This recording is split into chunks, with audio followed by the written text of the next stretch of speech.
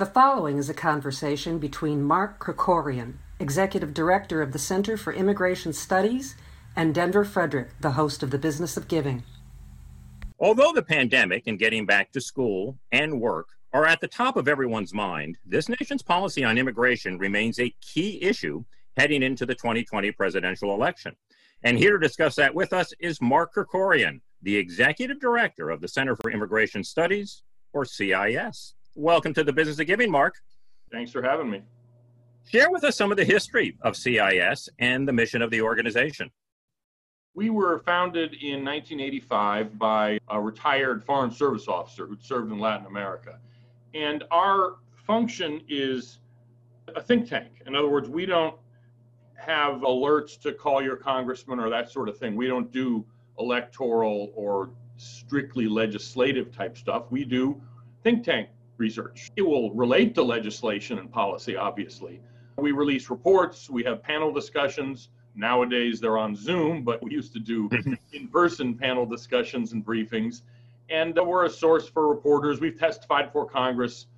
I think I had somebody count it 130 times and talked to reporters all the time. We were founded in 1985 as a think tank. I took over in 1995, so I've been here 25 years now. It's sort of hard to believe. And as think tanks go, we've grown a lot from when I took over, but we still only have about 14 employees. We're kind of a little mammal running between the legs of the dinosaur think tanks, the ones that are huge. You have to have an elevator in the building, and you press 4 for healthcare and you press 5 for foreign policy. We're just a small shop here, but we punch way above our weight because there's really nobody else that does what we do.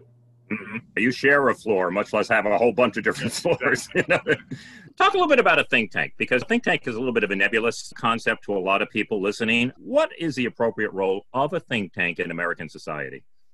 A think tank's kind of a hybrid between a strictly academic research organization, like at a university or something like that, that doesn't do work that's directly related to policy, but a hybrid between a straight academic research institution and a more political advocacy group. It's sort of advocacy-oriented research or research-oriented advocacy. It's that kind of thing. It's a hybrid between the two. That's why here in Washington, we've got hundreds and hundreds of think tanks on every kind of issue you could imagine.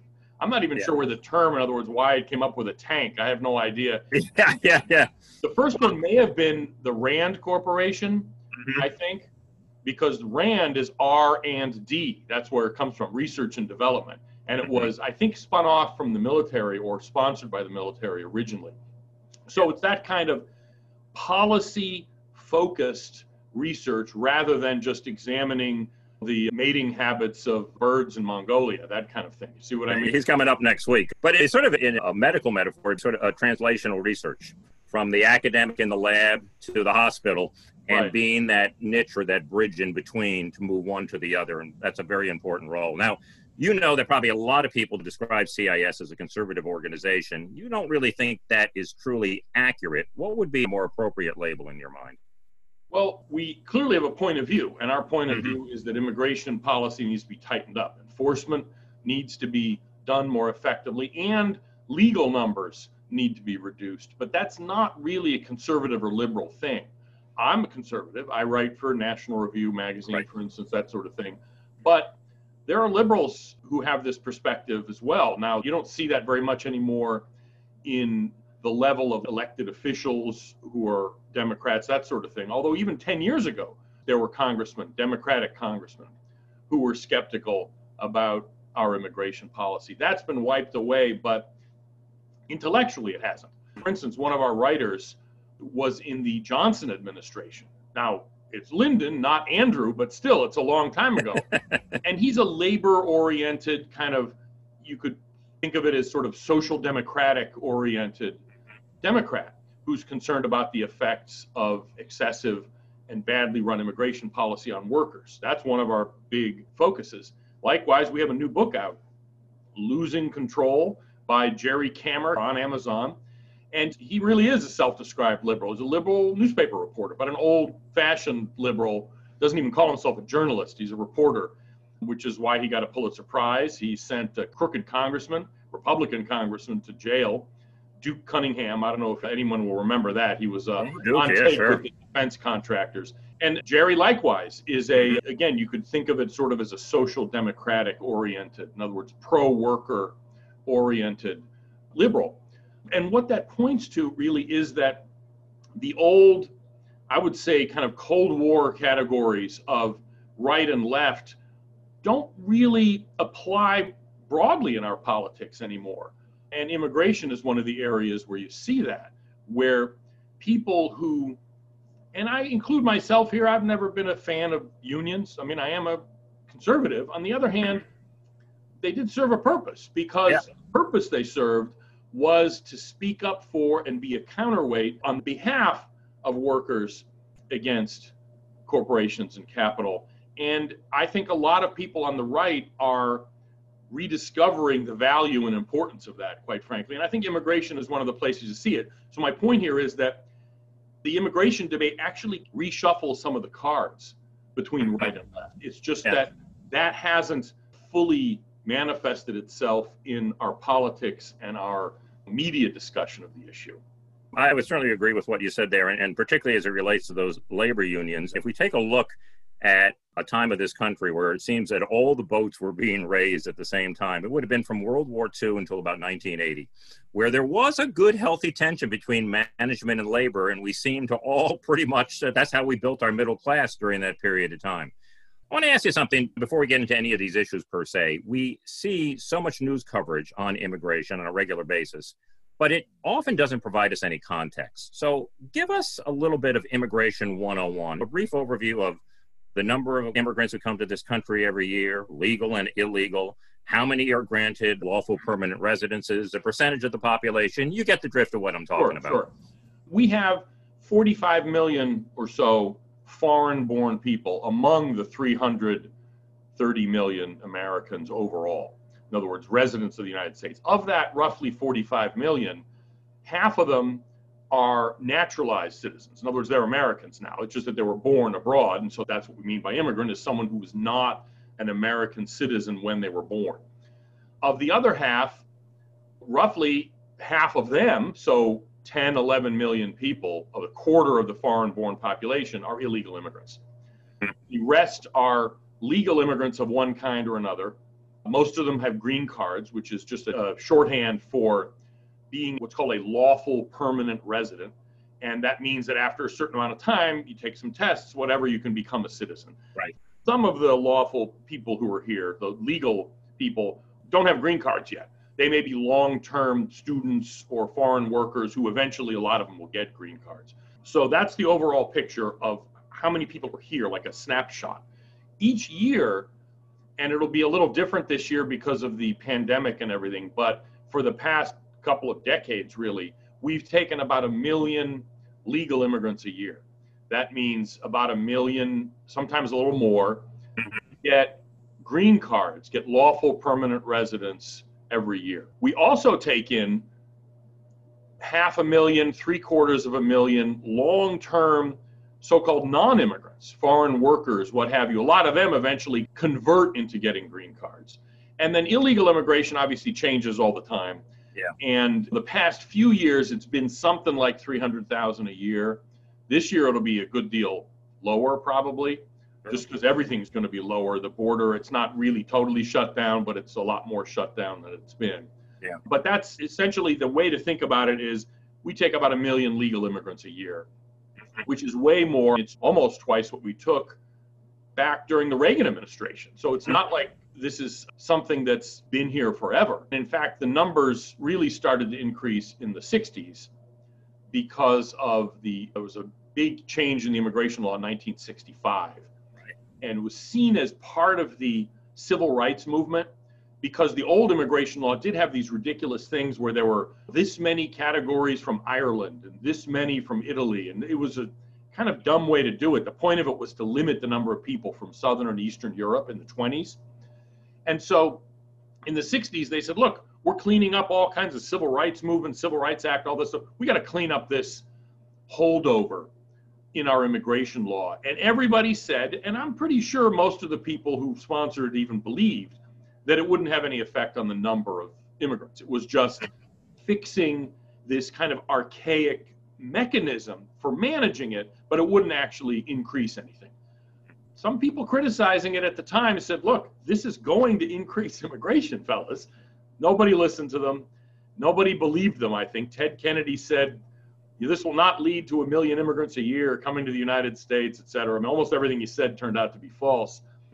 That kind of kicked in to overdrive what we're dealing with now.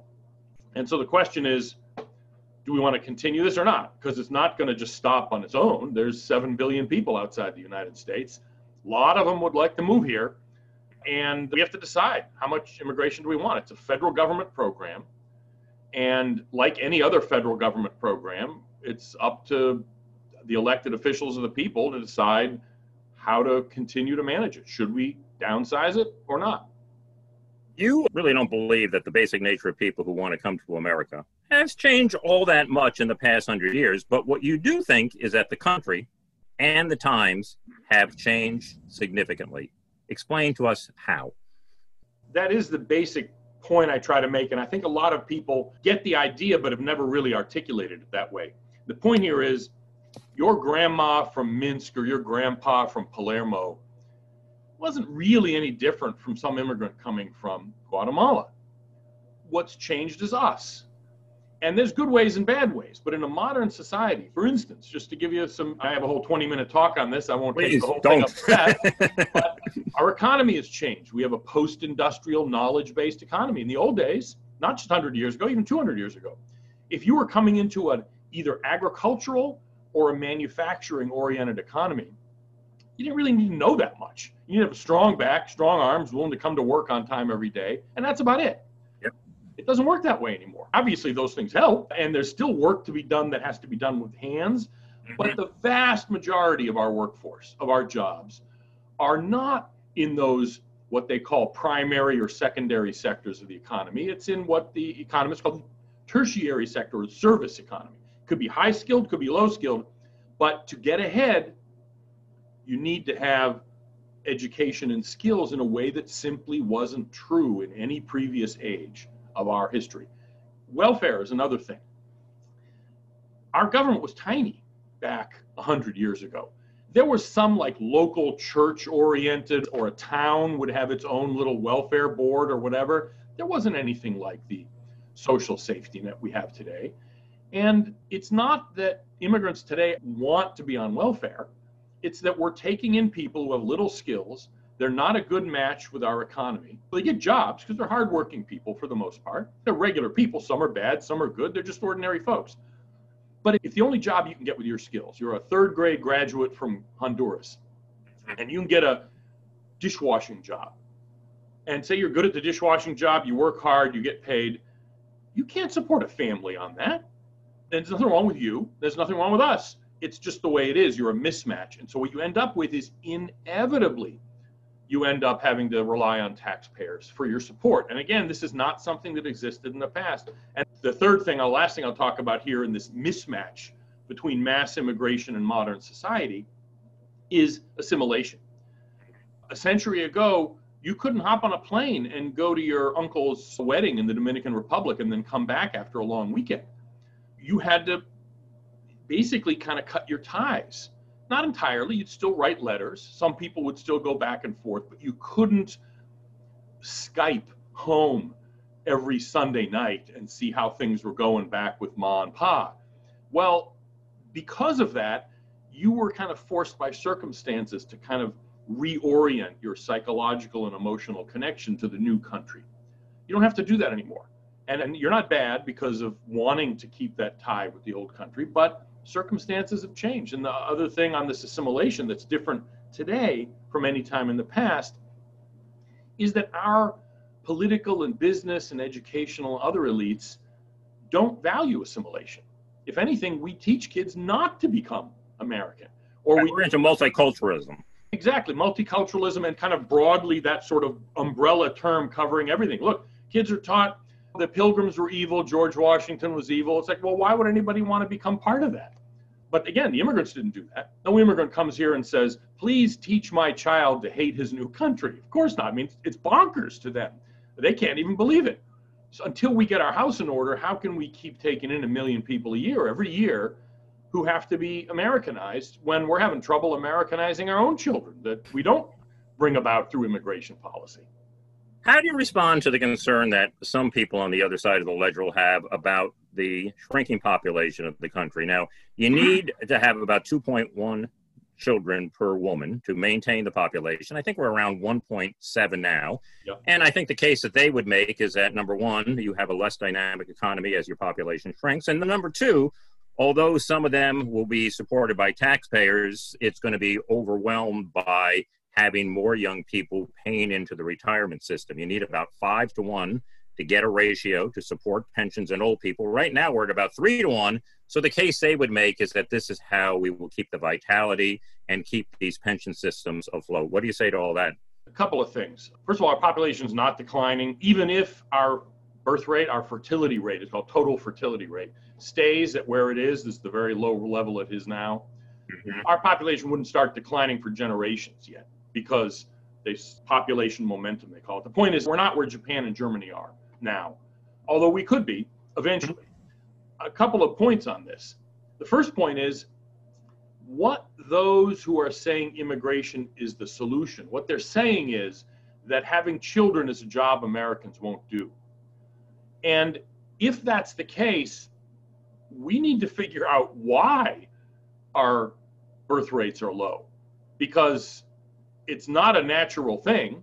So are there obstacles that we have created that policy can remove in order to enable people to have the number of kids they want? Because surveys don't show that people don't want to have children. Surveys show that people don't feel they can have the number of children they want. So are student loans a problem with that? Absolutely they are. We are saddling a huge share of our population with these unmanageable loans. Makes it hard to form a family. Are there tax changes we can make that not so much promote childbirth, because I don't believe the government should be paying you to have kids, but the government shouldn't be preventing you from having kids. In other words, there may be ways to compensate. For instance, while your kid is a minor living at home, you get like a reduction in your payroll tax, Social Security tax, because essentially by raising a kid, you are investing in a Social Security taxpayer in the future. So my point is, I'm not even endorsing specifically one or another way or one package, but those are the kinds of things we have to look at. How do we fix the problem, not how do we put a Band-Aid on it by importing people who will do a job Americans won't do, which is to say having kids. The other thing, specifically on Social Security and retirement and all that, it's a Ponzi scheme by definition. In other words, if we have to import 1 million more immigrants now to keep Social Security going, well then guess what? They get 1 year older every year, just like everybody else. And when they retire, who's going to pay their retirement? Well, then we have to have 2 million the next year, 3 million the year after that. Pyramid schemes, Ponzi schemes never work. Question is, again, how do we address a retirement system that was developed in the 30s, which is when Social Security was invented, or Medicare from the 60s? How do we make those sustainable? Not how do we avoid hard political choices by just bringing in immigrants to, again, to enable us to avoid making political decisions and adjustments that people would rather not make. Well, like Social Security, such an epidemic in our society is that systems are created based on a set of assumptions. And although those assumptions, like life expectancy, change dramatically, we still go with the thing that was created nearly 100 years ago. Exactly. From the perspective of your organization, how would you assess the Trump administration's record on immigration? Again, you want to have a welcome mat for immigrants to come, but you want the number to be lower. But the promises he made during the 2016 campaign, the wall, DACA, and what you have seen unfold over the course of the past 4 years. Well, it's a mixed picture. Obviously, immigration was one of Trump's main selling points. One of the reasons he won is that our political elite was so out of touch from what a lot of the public was concerned about, that it was a reality TV star is the one who was saying what people wanted to hear said, and so he ended up getting elected. So that's a real indictment on our political elite. A lot of people are disappointed that he hasn't actually followed through as much as they would have liked. I'm less disappointed because my expectations were so low anyway, but there have been some real positives and some real negatives. For instance, the first thing they did on immigration right away was this travel ban. Yeah. They call it the Muslim ban. I mean, that's sorry, but that's just a marketing term by the other side. And it's not even so much that they limited travel from those countries. There's good reason for limiting travel from those countries. It's that, and this became a kind of hallmark, is that it was done in a slapdash and poorly thought out, poorly organized way. They didn't work through the existing mechanisms. And I think that was on purpose. I don't think a lot of people in the administration had government experience, obviously. And so they figured, well, we're just going to push this through. We're just going to bull our way through this thing. Well, it doesn't work that way. You know what I mean? Yeah. And I think some of that was unavoidable because unlike, say, if Hillary had won, or unlike in some alternate universe had Jeb won, they each had essentially governments in waiting, in think tanks, in all kinds of other places, people who had government experience that they could then plug in.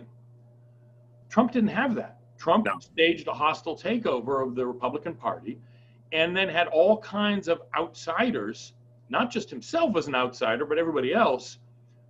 And you ended up with all kinds of screw-ups. Essentially, a lot of learning curves going on.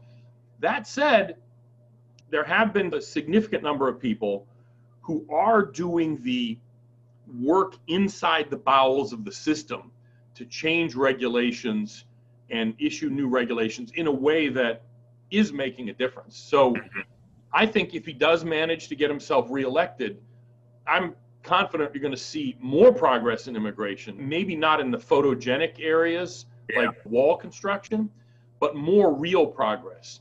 Ultimately, though, without legislation, without Congress actually making changes to the law, there's just only so much you can do in the executive branch. And Obama really pushed the envelope, I think exceeded the envelope on that. Trump has tried to do that. And if Biden wins, I think you're going to see even more executive policy making trying to make an end run around Congress. Which is never good in the long run. It really isn't. You know what I mean? That's short term. It gets back to what you were saying before about Band-Aids. We really need sugar rush. You know substantive change.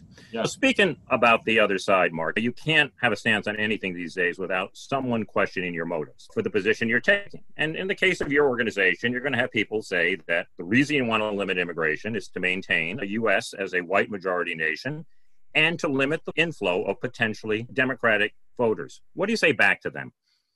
We don't really have an official motto, I guess, but our motto has been fewer immigrants, but a warmer welcome. What we try to do is make a case for a pro-immigrant policy of low immigration. If I hated foreigners, then why did I deliver the naturalization ceremony speech at Mount Vernon last year? And I've done that half a dozen times in various places where new citizens are sworn in and there's usually a keynote speaker. I've done that a bunch of times now in different places on the West Coast as well as on the East Coast. People we have lawfully let in, we should be welcoming. But again, immigration is a government policy. And why should it be the 1 million we have now instead of 2 or 3 or 5 million or 500,000? In other words, the idea that this is something that can't be discussed and that the current arrangements of how we run immigration are the best of all possible worlds is absurd. This racism, xenophobia, nativism charge is sometimes true, but for the people for whom it's true, and I've met some people like that, they're usually not shy about it. They just say, well, of course we only want European immigrants or whatever. In other words, they just come out and say it. But that perspective has nothing to do with the mainstream immigration limitation movement, whether it's us. There's two major advocacy groups. Numbers USA is the biggest one, and then there's one called FAIR, which is older, which is still pretty big. I know those people. That's just not what this is about. This racism charge is simply a political weapon to shut people up. When somebody says I think you're motivated by blah, blah, blah. What they're really saying in English is shut up. All that it is shut up. And we won't shut up. Oh, you won't. Without a new COVID-19 stimulus package, the U.S. Citizenship and Immigration Service, I think they're going to furlough like 13,000 people by the end of the month, about two-thirds of their staff. What are the implications of that? Well, the reason it's happening is that USCIS, that's what's called Citizenship and Immigration Services, part of Homeland Security, they're the ones that do the green card citizenship stuff, not the enforcement so much, but the service side, they call it. Well, the pro-immigration people said, let's separate what they do from Congress's control so that their funding comes from fees, so that even if there's a so-called government shutdown, we've had a couple of those over the past recent few years, USCIS doesn't shut down because they have their own money source. Gotcha. And it's a problem. It was done that way because of the loose borders, high immigration people wanted USCIS to keep functioning no matter what, go on autopilot.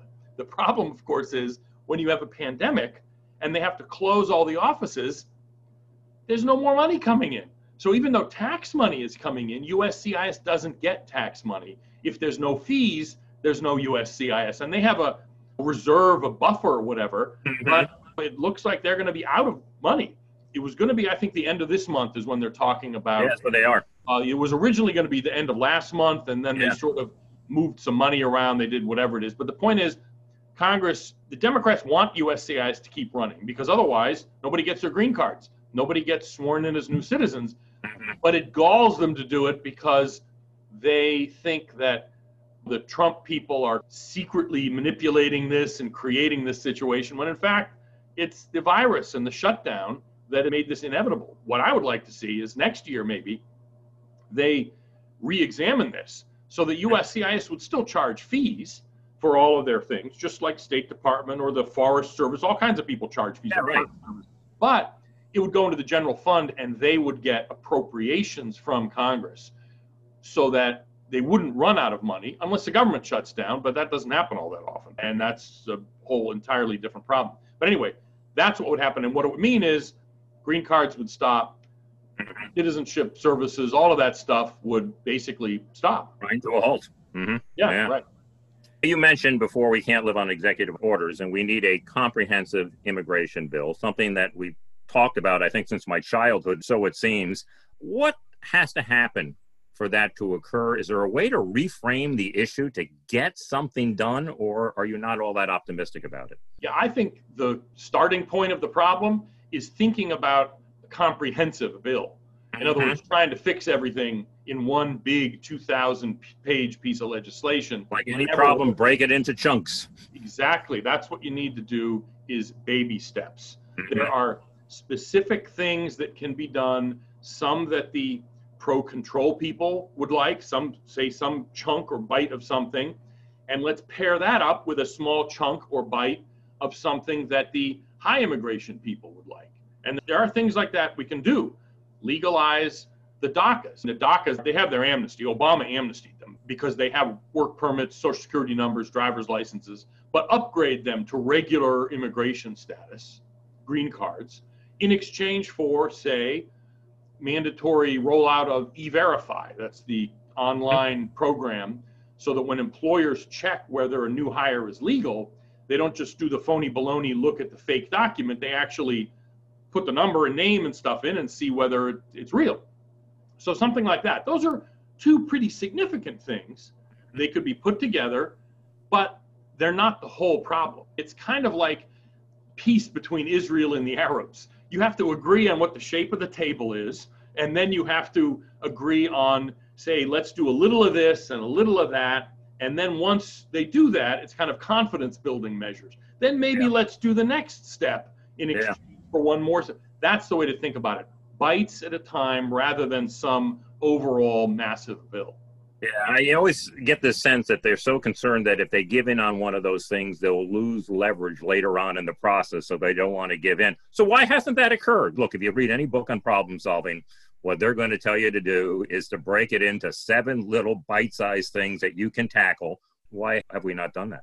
I think the starting problem, the fundamental political problem, the reason that prevents anything big or small from getting through on immigration is the legacy of the 1986 amnesty bill, which was the last big comprehensive immigration reform. Right. And it was a complete lie. Because the deal then, the grand bargain, as they talked about it back then, was to legalize the illegal immigrants who were here and established, and about 3 million got green cards, in exchange for making it illegal to hire illegal immigrants in the future. Because until then, it was explicitly permitted by the law to hire an illegal immigrant. It was illegal to be an illegal immigrant. So they bore this sort of hapless Mexican illegal immigrant, bore the consequences of his illegality, but the guy hiring him who knew he was an illegal alien was scot-free. Employers had a free ride. Exactly. So that changed, but it only changed on paper. What happened is everybody got the amnesty up front, and the enforcement was abandoned. We actually did a booklet tracing this. What happened to worksite enforcement, it's called. It's a short thing. It's like $3 or $4 on Amazon. But it's reported by Jerry Kammer, the Pulitzer Prize winning reporter I mentioned. He actually did reporting. He talked to people in immigration. He lived in Arizona when a lot of this happened. And it's appalling. Republican and Democrat. There was even one instance where there was a raid planned on a Luby's cafeteria in Texas. This is a big chain of buffet eateries in Texas, and a lot of illegals there. So there was a raid planned. The congressman got wind of it, the local congressman, and he called up the local then INS, Immigration Service, guys, was before it changed, and said, hey, these guys are a big employer here in our district, and we shouldn't want to hassle them. And the INS guy says, look, I got my orders, Congressman. I can't just ignore the law. 20 minutes later, Attorney General Janet Reno calls up the INS guy who worked for her and said, cut it off. Don't pull the plug on. You're not doing it. And it's not just a Democrat thing. This happened with Republicans too. I'm sure it's across the aisles. Yeah, absolutely. My point is that betrayal has poisoned the discussion of immigration, because anything that the pro-control people give away, if, for instance, we upgrade the DACAs to amnesty premium, they have amnesty light now, and we give them amnesty premium. Let's say they get green cards.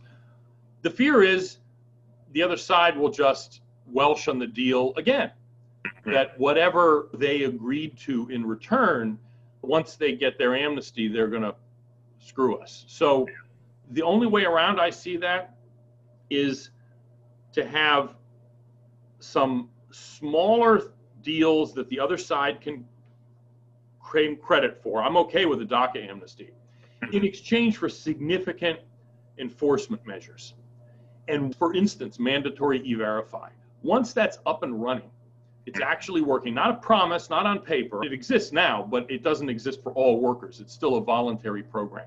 Once everybody's enrolled, you phase it in over 3 years, make sure there's some actual follow-up. People are getting audited. If they're not using it, they're getting fined and all that. Then maybe there'll be enough appetite in the public or enough tolerance to say, okay, we didn't get screwed on this deal. Let's now look at the next deal. Breaking down the problem into little bites is the way to go.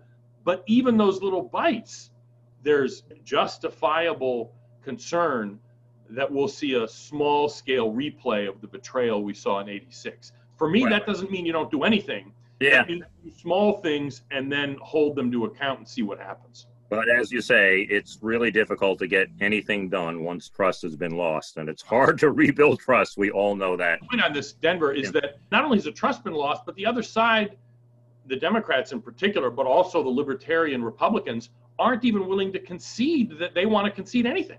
In other words, they're not even willing to talk about compromising on anything. Actually, I think the odds of their welshing on the deal are greater now than they were back in 1986. In some ways, I think, from my perspective, I'm not a political analyst by any stretch of the imagination, but gerrymandering has created a situation that if you give in a little bit, the only way you're going to lose a primary in your district is from somebody in your own party running to either the left or right of you.